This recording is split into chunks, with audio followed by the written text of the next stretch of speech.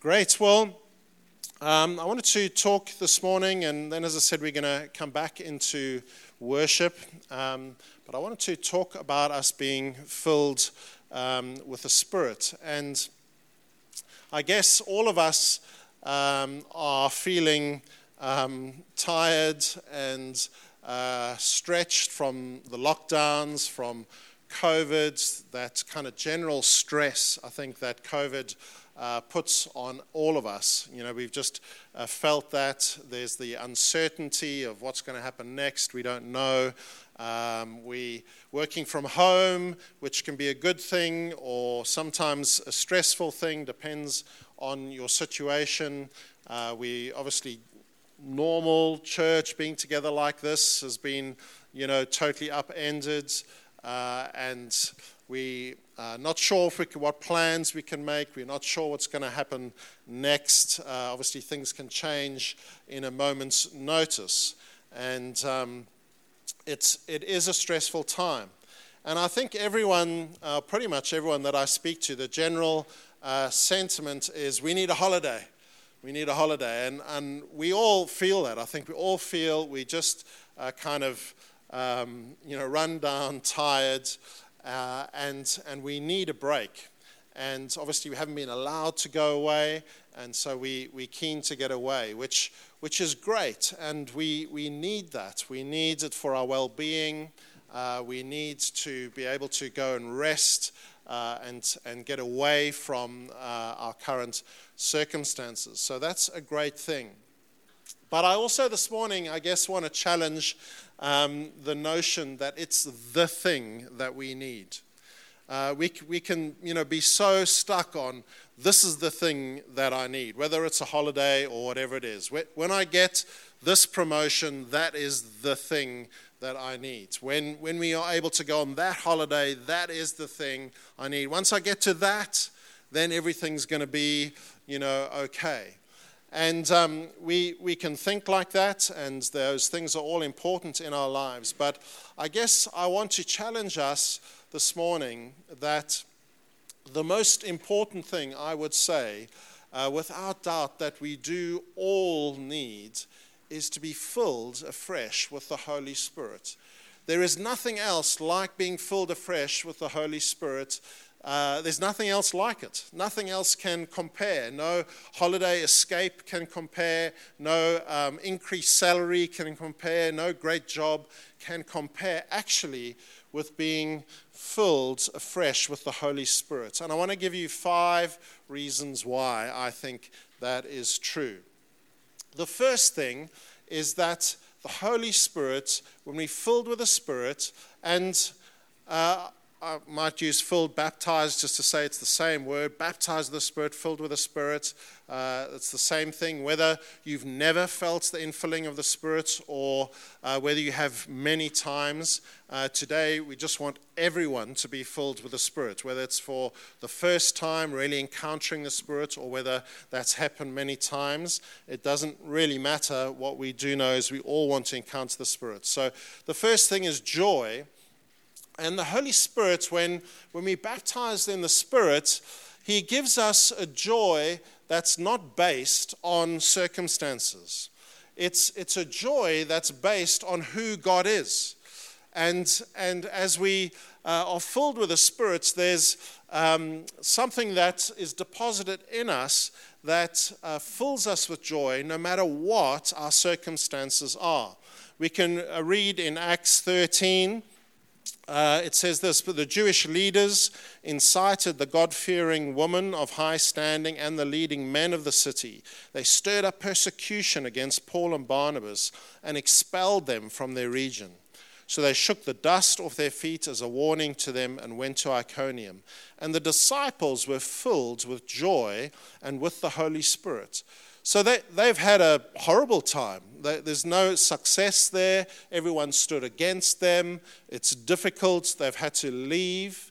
But they're filled with the joy of the Holy Spirit. Also in Thessalonians, Paul encourages the Thessalonian church. He says, "You became imitators of us and of the Lord, for you welcomed the message in the midst of severe suffering with the joy given by the Holy Spirit. You see, this joy is something that doesn't just make us happy. You know, there are lots of things that make us happy, that, you know, all different things would make you happy. And generally, those things are quite fleeting and they're determined by our external circumstances. But this joy we receive from being filled by the Spirit is a deep-seated refreshing, and it kind of bubbles up from inside. It's something that just bubbles up no matter what circumstances you are facing, no matter how difficult you feel your life is, no matter how hard things are. The joy of the Spirit is something that bubbles up within us. And it's why the Bible tells us that the joy of the Lord is our strength. Because when we receive this joy, as I said, it's more than just a good laugh. It may include a good laugh. And I've often, you know, when I've encountered the Holy Spirit and He's filled me afresh, I've ended up laughing, and that's a good thing. But it's not just about that. It's something far more than that. It's like a deposit that brings new life to everything. It's like something that changes, you know, the colors. It's like when everything is looking a bit sepia, and you know, the colors are not very vivid, and suddenly everything becomes a whole lot more alive and more vivid as this deposit of joy is put in us. It gives us fresh energy for God's purposes as well. We suddenly find, as this joy is put in us, that we have energy to step into what God has for us, which we didn't have before. Whereas before we're trying to, you know, maybe do it in our own strength, and we're saying, oh, you know, I need to do this. I know this is the right thing to do. I need to step into what God has. But suddenly we're filled with the Spirit, and there's this joy that propels us forward into having energy for God's purposes. So it revitalizes us, and it also empowers us for witness. It empowers us, and it's something that is something that the world does not understand, because in difficult circumstances, we see Christians filled with the joy of the Spirit, and the world says, what is going on here? It makes no sense. It makes no sense. Can't you see what a mess the world is in? Can't you see how difficult the circumstances are? And yet, within us as Christians filled with the Spirit, there's this joy that does not depend on the circumstances. And so it becomes also like a sweet aroma to those around us. It's something that is attractive. It's something that people say, I don't understand, but I think it's something that I want. So it revitalizes us and it empowers us. So joy is my first reason why we need it. The second reason is intimacy. Being filled with the Spirit builds a greater intimacy with God. We find we have joy and peace and a connection with God that we can otherwise be striving for. In John 15 and 16, where Jesus talks about sending the Holy Spirit, the context of those verses is about how much Jesus loves us. And so being filled with the Spirit is often called a baptism of love. It's called a baptism of love because the Holy Spirit fills us with a new love for the Father, because He pours out the Father's love on us. So as this love is poured out on us, and we marvel again at our adoption as sons and daughters, this incredible love is poured out afresh in our hearts. Our response is to love God back with greater energy and with more than we had before. And so it is a baptism of love. And so it brings this intimacy that we might not have had. The third reason is mission. I've kind of mentioned that already, this joy giving us, empowering us for mission. We see that when, Jesus, just before He departs, Acts 1:8, he tells the disciples, you will receive power when the Holy Spirit comes on you, and you will be my witnesses in Jerusalem and in all Judea and Samaria and to the ends of the earth. These two things mixed together, receiving power, you will be my witnesses. So you will receive power, you will be my witnesses. Those two things, they go hand in hand. It's as we receive power, we become his witnesses. And so we need the power of the Spirit to be these witnesses that we are called to be. To go to our city, to go to the northern beaches, to go to the nations, we need the power of the Spirit empowering us for mission. The fourth reason is holiness. And Jeremiah prophesied that God would write the law on our hearts. And the Holy Spirit does that. Rather than the external law being applied, it's the Holy Spirit actually from the inside out transforms us. He renews our minds. He transforms us, and he makes us able to come and live a holy life. The fifth reason are the gifts of the Spirit. And as we are filled with the Spirit, the gifts of the Spirit are released. And we need the gifts of the Spirit. Even as we were praying this morning, we looking for prophetic words, to come, because they sharpen and change our direction. They lead us forward. We're praying for the sick. We're looking for signs and wonders. The reason we're praying for John and Mac and Lizzie, we know the doctors can do stuff, but we are expecting God to break through. We're looking for signs and wonders. It's the power of the Spirit that does that, and through the gifts of the Spirit, we see those things released among us. So we need the power of the Spirit to release gifts, and not just gifts of healing or prophecy or tongues, but also gifts like hospitality, like incredible generosity. Those are things we can do anyway, but when they're empowered by the Spirit, when they become a gift of the Spirit, they go to another level, really. We see generosity at an incredible level. We see hospitality at an incredible level as the power of the Spirit is released. So those are my 5 reasons why we need today, all of us, to be filled afresh with the Spirit. So how? I know most of us know this, but I want to remind us, how do we be filled afresh with the Spirit? Well, we go to the person who sends the Holy Spirit, and that person is Jesus. That's who we go to. We go to Jesus. We look to him because he said he would send the Holy Spirit. We don't have to go to each other. We don't have to go to someone special. We do go to someone special, but it's Jesus that we go to.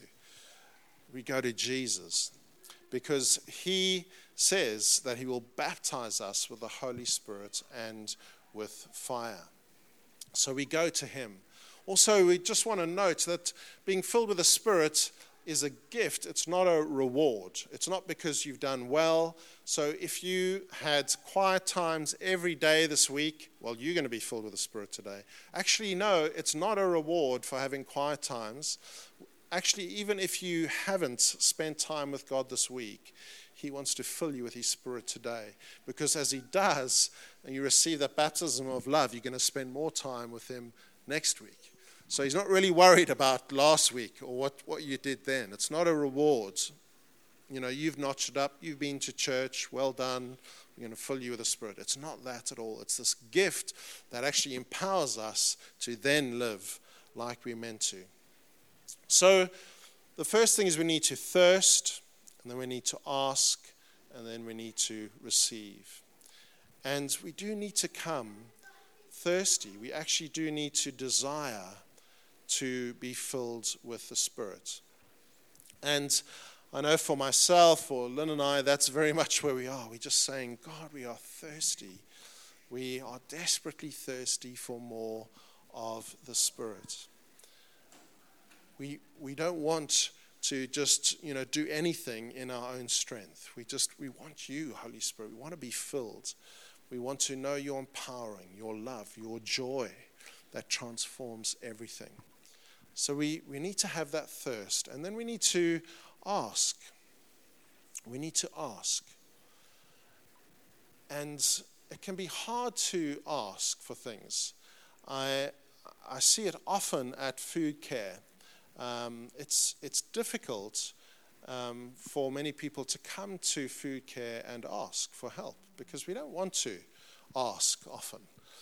It's a challenging thing to ask. And I really just felt God impressed this so much on me as I was praying yesterday afternoon about this. I was praying, God, just come upon us. We need you. Really pray. And I'm praying away. And I just felt it's like God broke through to keep me quiet. And I felt him say the word pride. And I said, oh, God, I'm asking for more of the Spirit. And I just felt God say that actually so often pride stops us from asking. And it's not that you might think you arrogant or proud, but often we don't ask because we think, I'm just going to hold back. And we think, well, God, if you want to do it to me, we'll do it. Those are the kind of thoughts we can have. Or, we kind of have a take or leave it kind of attitude. Well, God, you do it if you want to. Or maybe you can feel, I'm not really sure, and maybe a bit even scared of what's going to happen. I really felt God saying we have to ask. He wants us to ask. And in James 4, it says, you do not have because you do not ask.